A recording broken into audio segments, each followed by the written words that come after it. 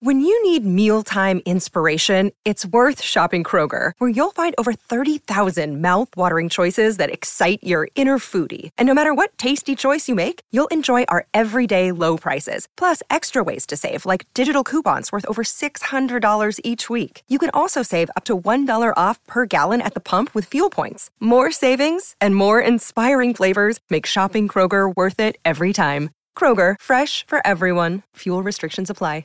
I'm Victoria Cash. Thanks for calling the Lucky Land Hotline. If you feel like you do the same thing every day, press 1.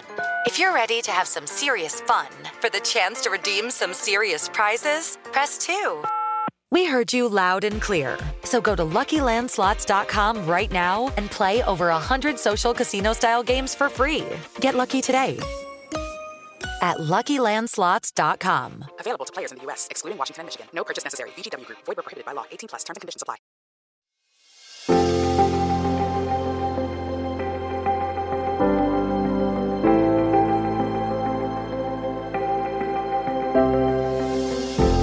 Life is made up of millions of tiny moments. I believe that our task as humans is to be present for as many of them as possible. When you reflect on the unforgettable events or incredible memories in your life, zoom in and there will be these little moments before or after the event that sit in your heart space. The moment you knew things would never be the same again, the hour you felt the shift, the minute that saved your life or the second that changed it. These are the moments that build movements. Sometimes they are global. Other times it's the simple first step to change. Join me as I uncover these moments with my inspiring, innovative, extraordinary guests. Jonelle Lewis is a truly vibrant soul. She is showing up in this world as a yoga practitioner, teaching, training, and mentoring. With over 15 years of yoga practice and nearly 1,000 hours of training, she is every inch the eternal student. And I suspect this has played a large part in Jonelle's rigorous inquiry about the practices of many yoga studios across the Western world. In the summer of 2020, like so many, Jonelle was wide awake to the deafening silence from the yoga community when it came to inclusion and equality. In the midst of what felt like an awakening, I was observing Jonelle from afar use her platform and practice to speak into the spirit of truth, of community, and of justice. Since playing her role in starting the conversation, Jonelle has recently formed Radical Darshan, a 300-hour yoga teacher training program. This is with fellow practitioners Dr. Stacey C.C. Graham, Kali Shute, and Layla Sadeghi. Let me say one thing. If this is the future of yoga, we have a lot to be excited about. These women know a thing about radical love, love in action, and of course, the practice. Jonelle, where to begin? I'm really grateful to be speaking to you. And thank you for joining me. What an intro. I'm like, whoa. I'm sitting here like, wow, who is this person? This person sounds great. And I'm like, oh, wow, that's me. Okay. Just a little. You've got a fangirl out here. You've got your bio. I'm like, yes, people, listen to this. I'm so grateful to be speaking to you. And I'm so grateful to be here. This is amazing. Thank you for thinking of me to be a part of this offering to the world. It's extraordinary. Thank you so much. Oh, thank you. Thank you. I could think of no other person, actually. The areas that really stood out to me in this changing time, post-pandemic, and in the rising of the Black Lives Matter movement, I was thinking about spirituality. I was thinking about practice and peace. And I was looking to the yoga community about how we were going to come together to offer practices and stand together. And so I will begin with you and the yoga. The first question that came to me when I was thinking about you was, I wondered where you were when the yoga found you, both in your body and geographically, because I know I met you in London, but I know you're also a Philly girl. So, and you've got many years of practice in you. So I'd love to know, where were you when the yoga found you? So it is so funny because these things in my life, especially like towards the beginning, I'm one of these people that are like, you gotta like nudge, you gotta like really push me over sometimes for me to take notice of things, especially if I'm, kind of dedicated to one course of action. The first time I ever did yoga, and I have to name this and say this because of the time that we're in, and because this place is really so dear to me and intrinsic to who I am as a human being, was at Howard University. Oh, wow. I attended college. And for those that don't know, Howard University is a historically Black college and university. So it was a school that was set up for the education of Black folks. And especially during the time in America, everything was segregated, that even at points in the US where, Black people weren't even seen as full people, there were these institutions that were, educating Black folks, that it was a place where you could get an education. I went there again because, racism, right, is a place where, I just got to be and just got to learn freely. It's a very diverse place, but the diversity comes from the Black diaspora. So you have Black folks from all over the world coming to Howard and doing the programs there, and also teachers from all over the world. But like the student body and the teachers and administrators are Black folks. Right. And I'm so excited you went to Howard, by the way. I am. I love it. Howard just had it's been Charter Day, so that's the day that Howard was chartered, and I'm like, wow, I had to bring them up in this conversation. So at Howard, I was in this honor fraternity society. I was such a nerd. And we would have these events that we would have for the folks that were a part of it. And we had a Swami come and do some yoga with us. Wow. And I don't know I can't remember what one of the brothers or sisters arranged this, but I was there and I went along, and I remember how much I loved it. And I was like, oh, this is so great. But what I really remember was at the end of it, in Shavasana, this great sense of peace and expansion, and of just feeling that all would be well, and I remember that. And that was quite a few years ago at this point. But I just, it was like, wow. We've done all of this stuff, which to me, I'd never done yoga before. It seemed a little bit weird, but it was fun and it was engaging. I felt challenged, but at the end of peace, of expansion, of wellness, of just, and feeling whole and complete, feeling like a whole and complete person and being. And, did you know in that moment that you would continue to practice it, or you just knew that it meant something? I did. I remember feeling that it was great. And then I moved on with my life and I didn't do yoga again. So I think at that point I must have been maybe about 19 when that was. And I didn't do yoga again until I was 27. Okay. And that is when I was pregnant with my daughter. And then was the pregnancy the thing that sort of said, you thought you wanted to feel more connected, or? It was one of these things that, at the time, I had been going to like the gym and doing gym things. And, I don't take for granted that anybody knows what it's like to be a pregnant person. But I in the beginning, you have to be very precious with yourself and make sure that you're getting enough rest and you're not doing anything that would disrupt the baby's growth. So I couldn't do gym anymore. I stopped doing all of that.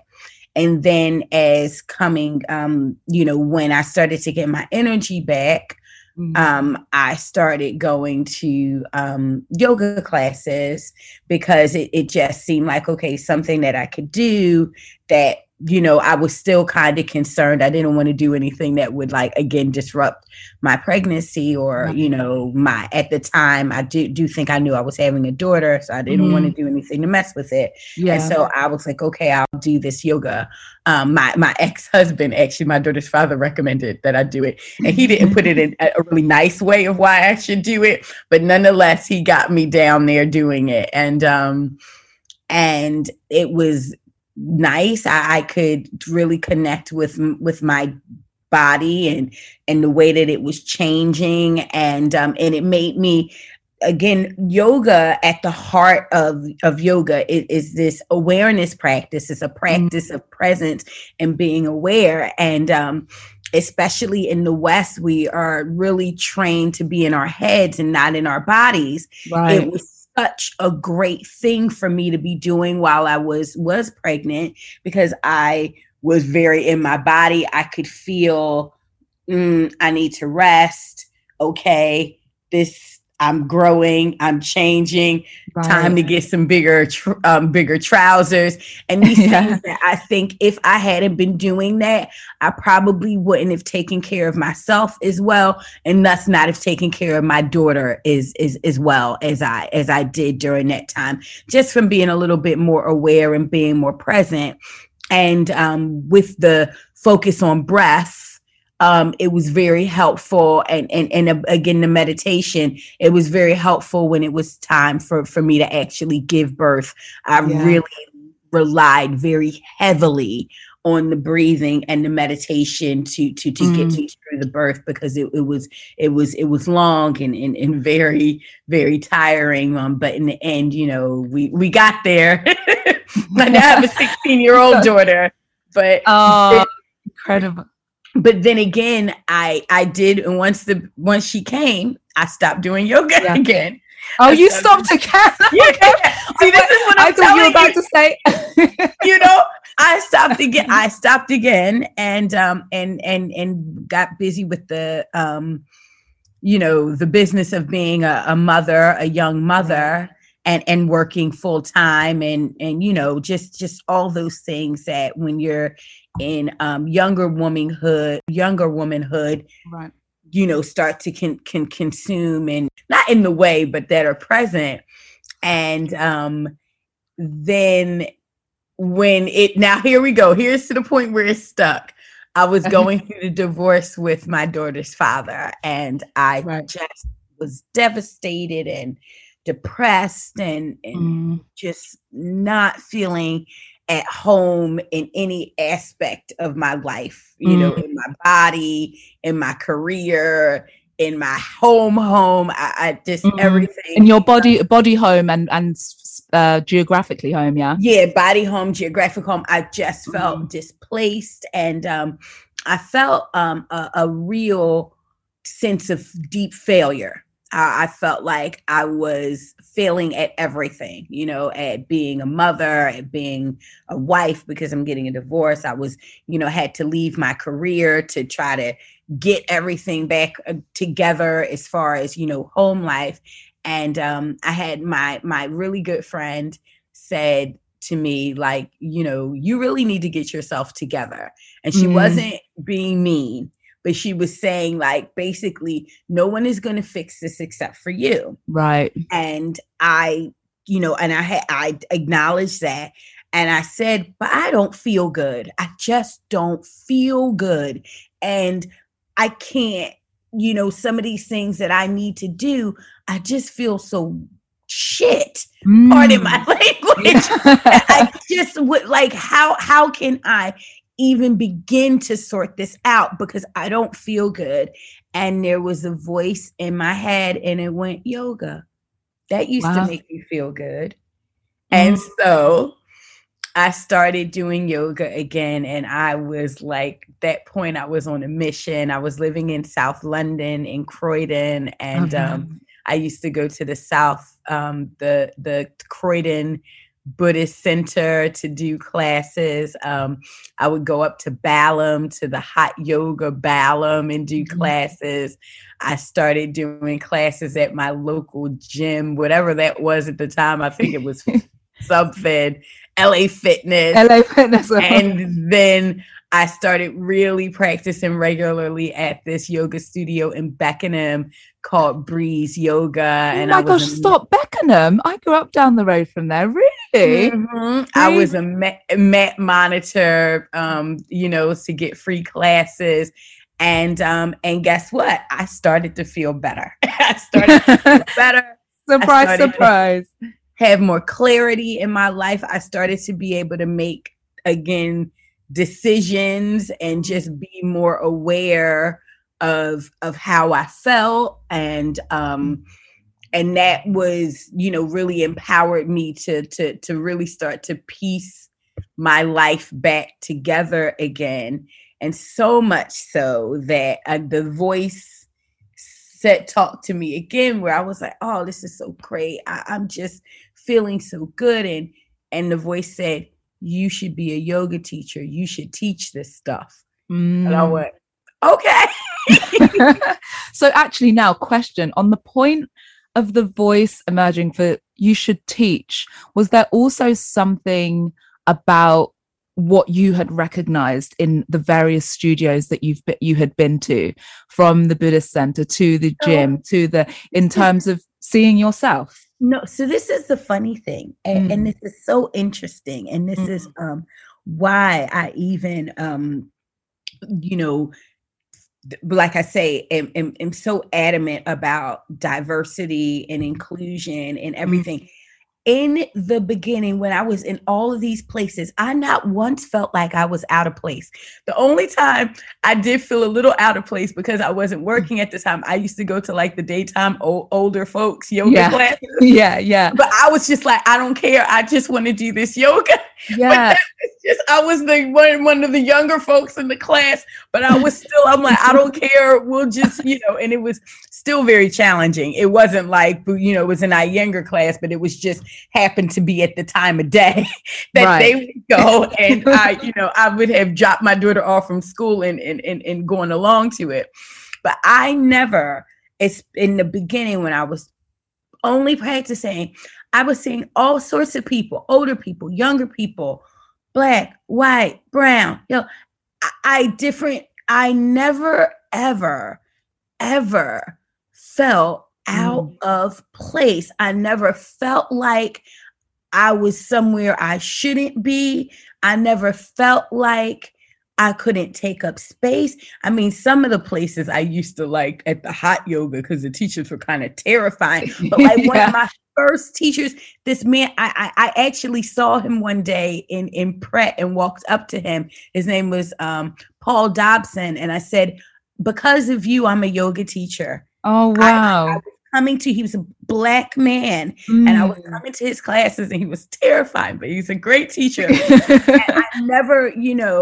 I never thought at that point that this was something that I shouldn't be doing. I had teachers, in the beginning, like a beautiful Indian woman teacher, every different shapes, I had no clue that I was like not supposed to be doing this. It wasn't until I got on my yoga teacher training, some hard truths started to come to bear about the industry and how it is made up. And that's an important thing to make a difference, to differentiate, because what that sounds like to me is the yoga was doing its work. It's yoga, in that you don't feel uncomfortable doing the practice, because the practice is for everyone. It's when you shift into getting into the industry, which is completely man-made, that you start to realize. And I think that speaks so much to the practice, that actually when you're just focused going to the studios to do the practice, the yoga does the work, right? I mean, it really does. And and I have to hold, as a practitioner and purely a practitioner, you will have a different experience, right? Than when you're a teacher or you're in management or something like that. So I don't want to try to conflate the two, I Yeah. think I was very much, again, too, I had the options. I was open. I would go to the classes that I felt, were great for me. But I mean, I have to say that there were very few, like in the places I was going, there was very few where I would be like, oh, I don't like that teacher. It wasn't that. It usually was like, oh, this just doesn't suit the time I want to practice. Right. But I really, and again, what I was met with was everyone was so nice, everyone was so helpful, and smiling, and not in a fake way, because I can tell fake and fake. It was just, I kind of thought, I'd like to be, doing something like this. Right. Okay. And this is something, and at that point I had a young daughter, and I thought, let me get into an industry, because previously I'd worked in like events and very corporate, and I wanted something that I could do with my daughter as opposed to instead of her. And I felt like, being a yoga teacher could really offer that for me. And all my aspirations, I'm like, really were quite, all I wanted to do was like get a couple of classes, be able to teach classes in the week, teach my classes, do some classes, be able to pick my daughter up after school. Like that was, I wasn't really looking to do anything except just earn a living and be all right and be able to make it to the PTA meeting if I needed to, like literally that's really what what I was looking for and hoping to be able to do with transitioning to being a yoga teacher. Yeah. And once I got to, I did my training in India. I went off to India for a month to do the training. And that was important to me because I'm like, well, this is where it comes from. I'm sure that that's a good thing to go there and do a training. But again, like I said, I was met with some a real wake up call to what I would encounter as a Black woman in the yoga industry, a Black woman with a normal woman's body. And so this experience, I guess, birthed the questions and the realization of what you'd step into. Did you know immediately after the training that there was going to be work to do? Was it sort of unfolding during the training or Yes. Oh my goodness. Yeah. It was. So, I mean, again, I'll hold my head up. So I want to backtrack to what I just said is when I said like a normal woman's bodies, all bodies are normal. Right, all I'm just saying is that I don't think my body is exceptional one way or the other. I just am, a normal woman, right? I'm just a woman, going. So I don't want anybody to think like, what does she mean by normal woman? Right. Like, everybody, body diversity. Bodies can be diverse. I just, turned up how I was, right? Yeah, right. And what I was confronted with was, and there are about, I would say, almost 30 people on this training. I was the only person of color. Now, I'm not even talking about the only Black person. Like, let's not even but the only person of color, right? At all. I was at the time. How old was I? I was 36 at the time. 35 or 30. I'm like, I don't even know how old I am anymore. And I was one of the oldest people on the training. Interesting. And again, if just to have a hint about what the bodies were like, there were quite a few ex-ballerinas. Right. And dancers and things. So I'll even go on to say I was the largest body really on the training. And I, you know, that was by the by. That was neither here nor there. That's just observation, right? Right. But then when you talk about how people relate to you, then this is this is where we start to get into you know, choppy waters. Right. Now, what I will say is that the tutors, the teachers, the folks running it, they were perfectly nice and fine with me. There was no, they, you know, I would never want, they were never bad to me, right, or anything like that. However, the environment, you know, it was very much, you know, if you could do everything, you were praised. If you couldn't, you know, oh, keep trying, right? And it was very much that there was a hierarchy, like who was seen as who was going to do well, right, and who wasn't going to do so well.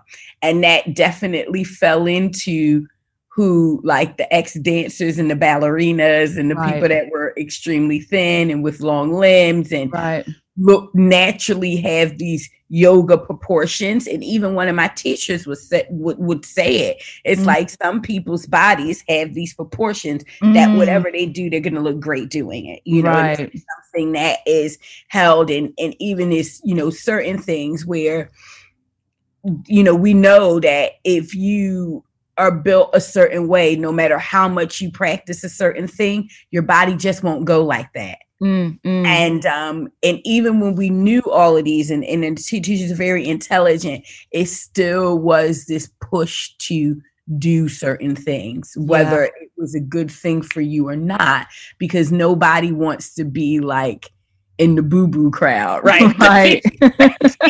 They can't do it. That the teachers never call out their name and say, well done. And so it creates this dynamic. And I'll take it even a step further, that some of my course mates, my colleagues, that at the beginning, I was not treated very well. I wasn't treated like anything. I was like basically ignored because it's like, well...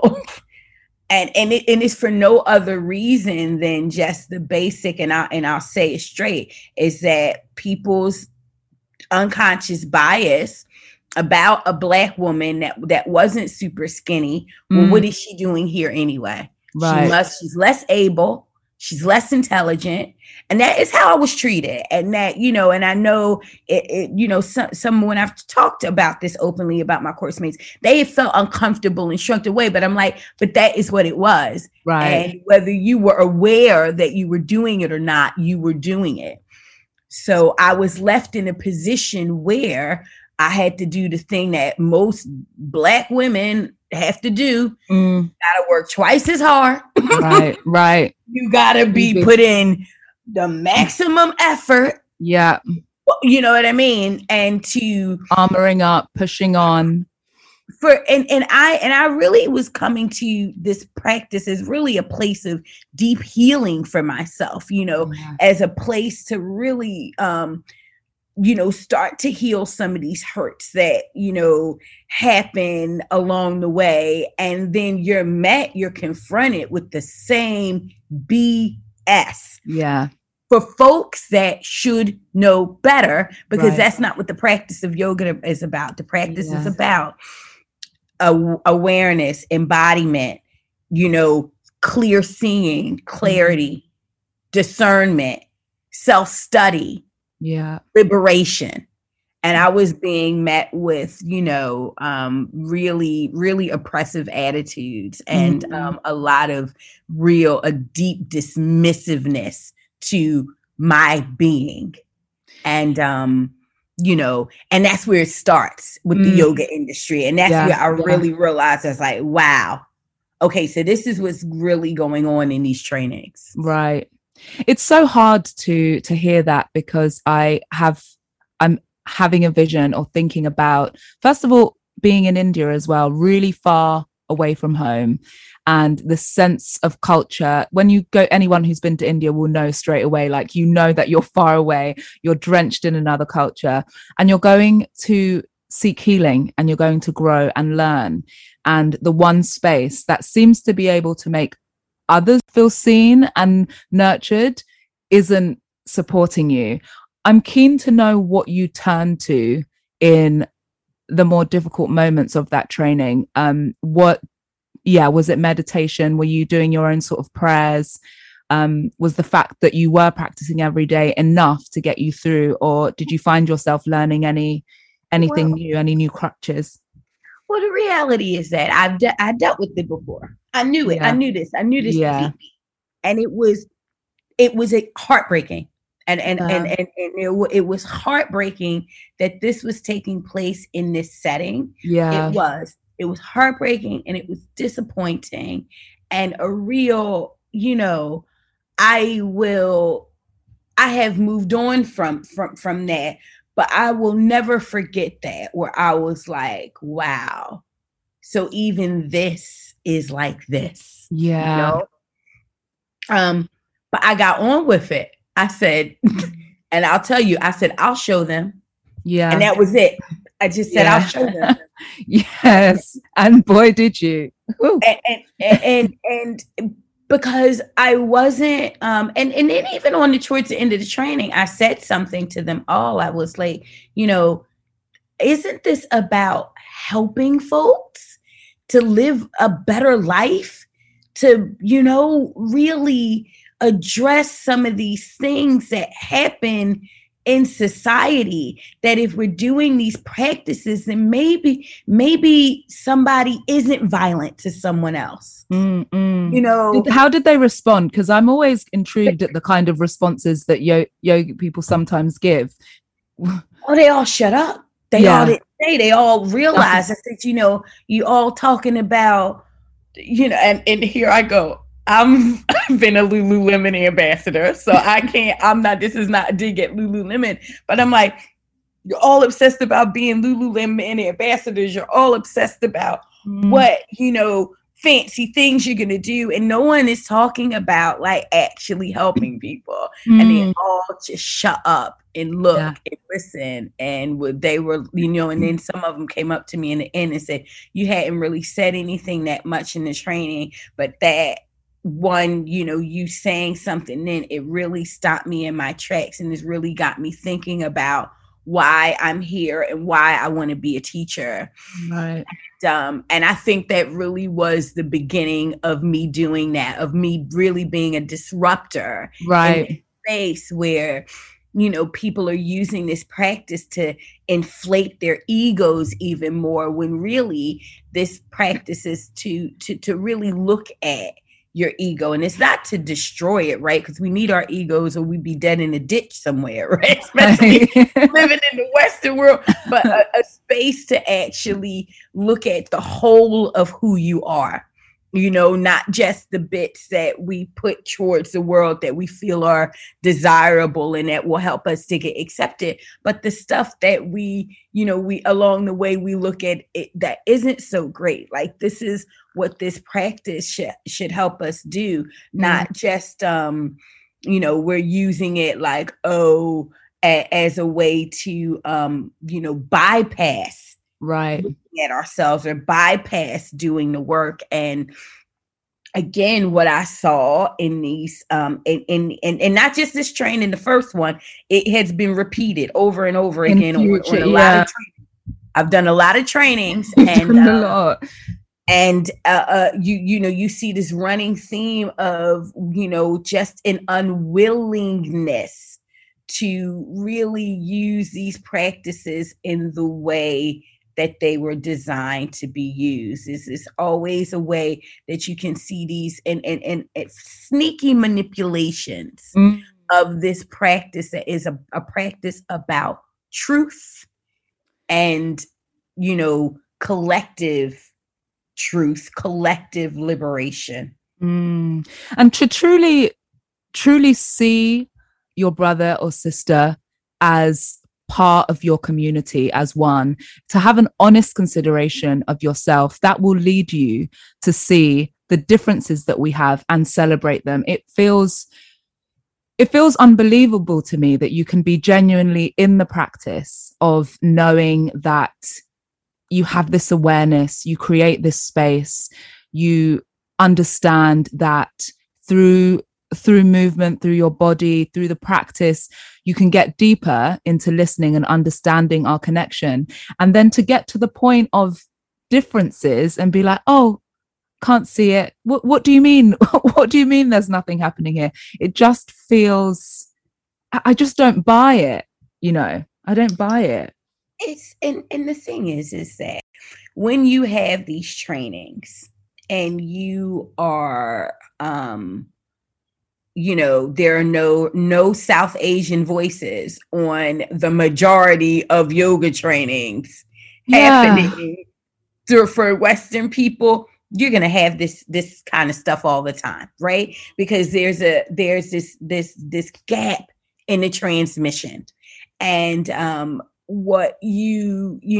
have a teacher, and he said something, and it really hit me, and it really hits me to this day. And this is he's a white man. He studied with a lot of South Asian folks. Really spoke to me. He's like, you got to do the whole practice. Right. You got to do the whole practice. 8 limbs, all the limbs. And that's it. And when he said it, it's just, again, I just went whoosh. And that was a call to me too. Yeah. That wasn't just, I'm like, oh, I'm exempt, but it was a real call for me to this stuff that I'd even been turning away from, to turn to it. Because that was really what my practice was. Yeah. Right? Yeah. Is to turn to it, to really, and a practice is practice. And part of what we get caught up in is that we kind of equate, if I'm practiced enough, I'll get perfect. And that is not, no, you just are good at practicing. Yeah. So it was a call for me to practice some things that I probably will never really even be that good at, but I'm practicing them. Yeah. And by virtue of practicing, I am still receiving these benefits. I'm getting these benefits. And what I have seen in the West is that a thing of, we're going to just do what I call it cake yoga. Right. We just go and do the cake. We're not having broccoli and brown rice. We're just going to do what we think is fun and what we think is, what we like to do. The decoration on the outside. Yeah. The other bits. And this is why we're so caught up in asana and the aesthetic part, right? In the real physical part and that kind of matrix, right? Like, oh, we're going to be stronger. We're going to lift our leg higher. We're, where that's just a tiny portion of what this practice is. Right. A lot of people assume, because the asana has been so pushed, obviously, in the Western world, they forget that even just the sitting, before you even get to the moving, like just the practice of sitting is part of the yoga, right? The meditation, simply the breath. Well, the way that it had been, really transmitted and explained to me, and how I receive it, is that all of the asana helps you to be able to sit. And that's where we find the real revelations. That's where we can do the self-study and, this kind of concentration, really experience the fullness of the 8 limbs, if we're going in that way, to be able to, and that the asana like just helps us with our physical body, the vessel, to be able to sit and see the truth, right? Because you got to be physically fit and strong. Like, some of this truth is powerful, right? Yeah, it's gonna want to have a body that is able to receive it. And that's how I have experienced the teachings, is that the asana is in aid of the sitting, not instead of. Yes. Oh, in aid of. I'd love to move on to well, it's still the same, we're still in the same place, but just how these practices translate off the mat for building communities. One of the things you do naturally is include, of course, and some of your experiences as you've shared informs that, but the practices of, say, self-love and patience when we are confronted with difficult and heartbreaking political situations or injustice. How have you managed to find this balance of really being present for what's happening in front of us, and then also keeping that practice that you learn on the mat when you're off the mat and you know that you need to return to the breath or have patience or any of those? Yeah, I mean, it's really, I really love this question. And I really do, because it is really something that is always changing and evolving for me. And the great thing about, like, when you really widen your view of what these practices are, and what I will bring in, is that these are indigenous, earth-based practices done by Black and brown folks. That's where these practices come from. That's the heart of it right there. So, wait, can you repeat that? These are That's what it is. Indigenous, earth-based practices done by Black and brown folks. Hang on a minute. In community. That's what this is. That's what it is. And so when you kind of, whoever you are, right, however you've come into this matrix of yoga, whatever it is, as soon as you start to widen this and really kind of say, okay, well, this is what this is. Again, you give yourself more access to how it is you can live your life in a way that is, people love the yamas and the yamas, the observances, and the kind of the do's and the don'ts of the, where you can really be living in truth, satya. That's what in Sanskrit, and that this one of my favorite things to look at, because of course we have, when you talk about the heartbreak of an injustice, things that are going on, that we sometimes, you really just you can, all you can do is work in your own little corner of the world, right? Because some of these things are very big and unmanageable. But this idea of santosha, contentment, that even in when the worst things are happening, when we have things that happen, like with Breonna Taylor, right, like with George Floyd, when we have these things happen, and that we can see the truth of it, and we can see the injustice of it, and we can see, all of these things, that we can still have this space in our lives to cultivate contentment, santosha, while still looking at the truth, right? Still in the truth. And these spaces for also, and I would even take it even more than, just contentment, but spaces to be able to cultivate joy, and find it in the present moment, and hold that alongside of pain and grief and sadness too. And that you are, so what I'll say is, these practices is what it's given me, is like the ability, my writing partner, and she's also one of the founders of Radical Darshan, Dr. Stacey Graham, she says it, and I've grabbed onto it. Yes, and right. So, yes. And I am very joyful that and deeply content that I still have some, that we can make change. Right. And that things can be different, that there is, that these practices give us possibility, lots of possibility. Yeah.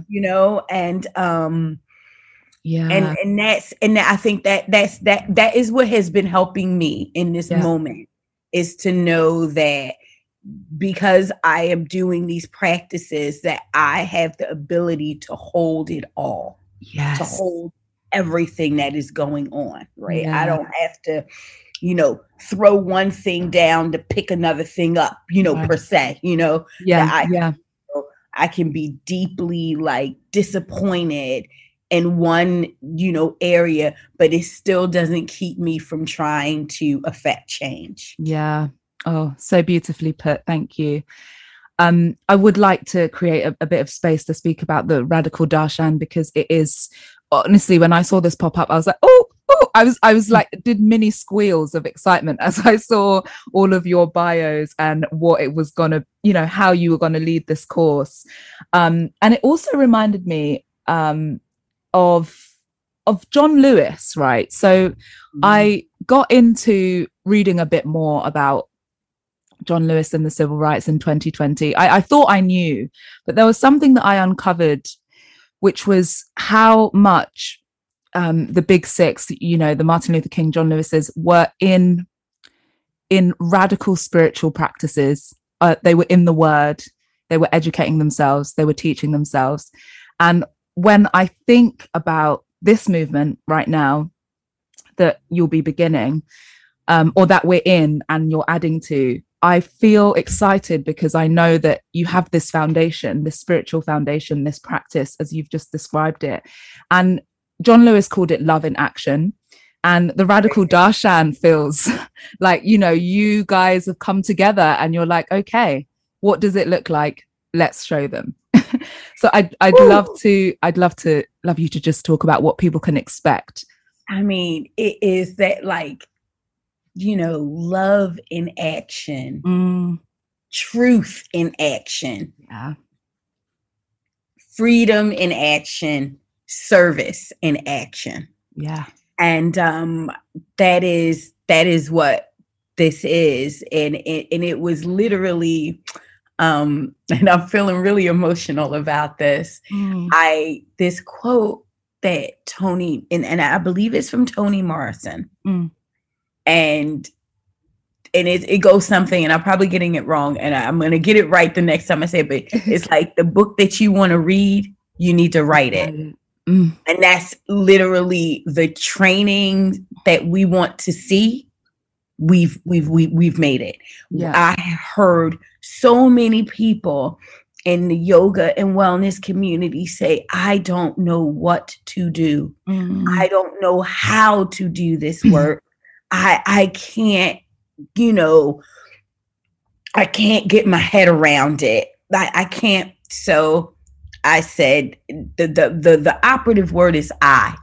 I can't do anything, but we can do everything. So we're coming together as a collective to do this work, because it has to be done. Right. And that's what it, and that's really what it is. What makes this different than any other yoga training, based in the UK. In America, I'll say they are more ahead with this work. They have been more ahead with this. And because I'm based here now, I get the luxury of having experienced trainings like the one we're offering. But really at the heart of what we're doing is giving people a space to unlearn and then to relearn. A space, a judgment-free space to be able to do that in compassionate community with other folks that want to do the same thing. Because again, what I've experienced in some of these spaces is that some folks are willing, some folks aren't. Right. And that's cool. How how we really do it is, and then we'll all come from different orientations, and that's fine.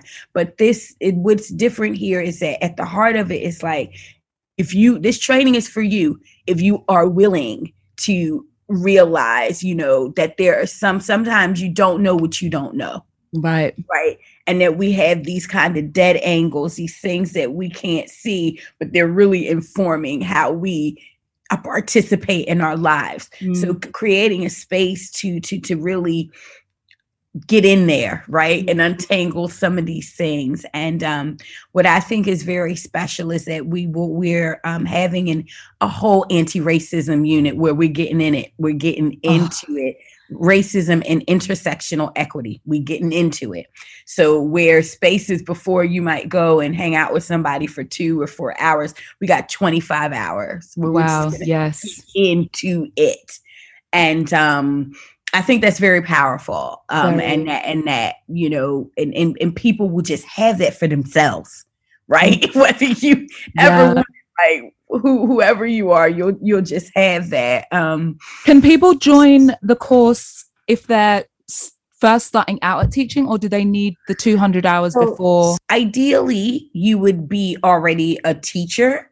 Okay. However, we have space for if people, are really called to say, listen, I want to do this work. We would assess whether we could let you join and do it. Yeah. So you can join and do the 300 hour and then go back and do a 200 hour if that's what you wanted to do. Yeah. If you are already somebody that works in wellness and you're like, I see that this would be a very good fit for me to come, because we also are having someone come and teach Sanskrit for us, a beautiful South Asian teacher. We're talking about diet culture. We have a session on that, where we have someone doing a comedic yoga session where it talks about the yoga that had been done in Africa. So we have a lot of, it's very rich. I mean, I knew that when I looked at, because I follow all of you individually, as I've mentioned, for those listening, these women did not come to play. I mean, actually playing the practice, but in terms of what you are including, there's no stone unturned in terms of radical love, inclusion, and, very serious. You're very serious about what it means to really commit to this. And honestly, it's so, so inspiring and exciting. I got shivers when you were talking about it. Yes. So I just, like you said, when you were like intro me, we last summer we were in this space and every, and it was hard for everyone. I don't think there's one real, person that was just like, this is very sticky. This is very heavy stuff. And I felt, and then a lot of people put up these black squares and all of that stuff. And I just felt like, listen, to me, Jonelle, what are you going to do? What are you going to do to move this conversation on? What are you going to do? How are you going to put this into action? And this is my offering along with these other 3 beautiful divine beings to say, here, this is the best I could come up with for that, right? So just like, as a part of my legacy, and with a real feeling that, I don't want my daughter to keep having these same conversations when she's my age. I really do want the conversation to have really moved on significantly. So this is my offering that I can offer as myself to aid that. Oh, thank you. Thank you so much for the courage to step into the fullness of yourself. I'm really, really so inspired and excited by the work you do. It's so special. It's so special. And you feel, I've always thought this about Howard alumni, that you guys seem to like really know yourselves. Like, what happens at Howard? You guys seem to like develop this thing of like truly knowing yourself. And I guess seeing yourself and having that as a foundation, that environment, and continuing to listen plays into it. I think I'm very lucky to have had that and to have had other opportunities along the way. Yeah. But what I would say is Howard gives and it's space.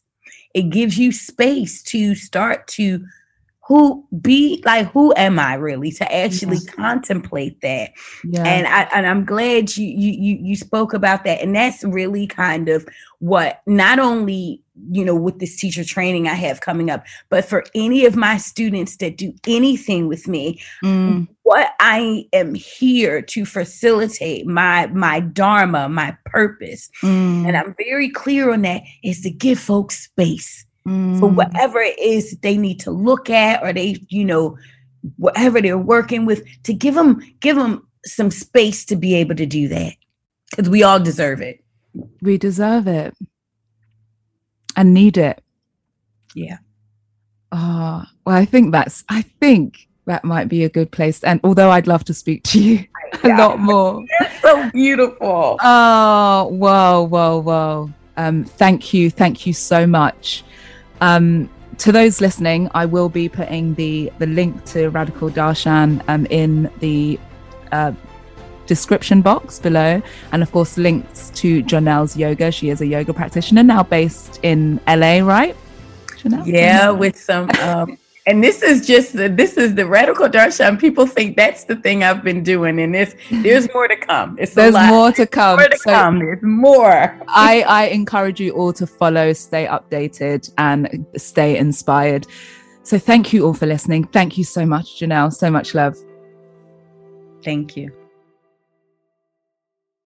Hey guys, it is Ryan. I'm not sure if you know this about me, but I'm a bit of a fun fanatic when I can. I like to work, but I like fun too. It's a thing. And now the truth is out there. I can tell you about my favorite place to have fun. Chumba Casino. They have hundreds of social casino style games to choose from, with new games released each week. You can play for free anytime, anywhere. And each day brings a new chance to collect daily bonuses. So join me in the fun. Sign up now at ChumbaCasino.com. No purchase necessary. VGW Group. Void where prohibited by law. See terms and conditions. 18+.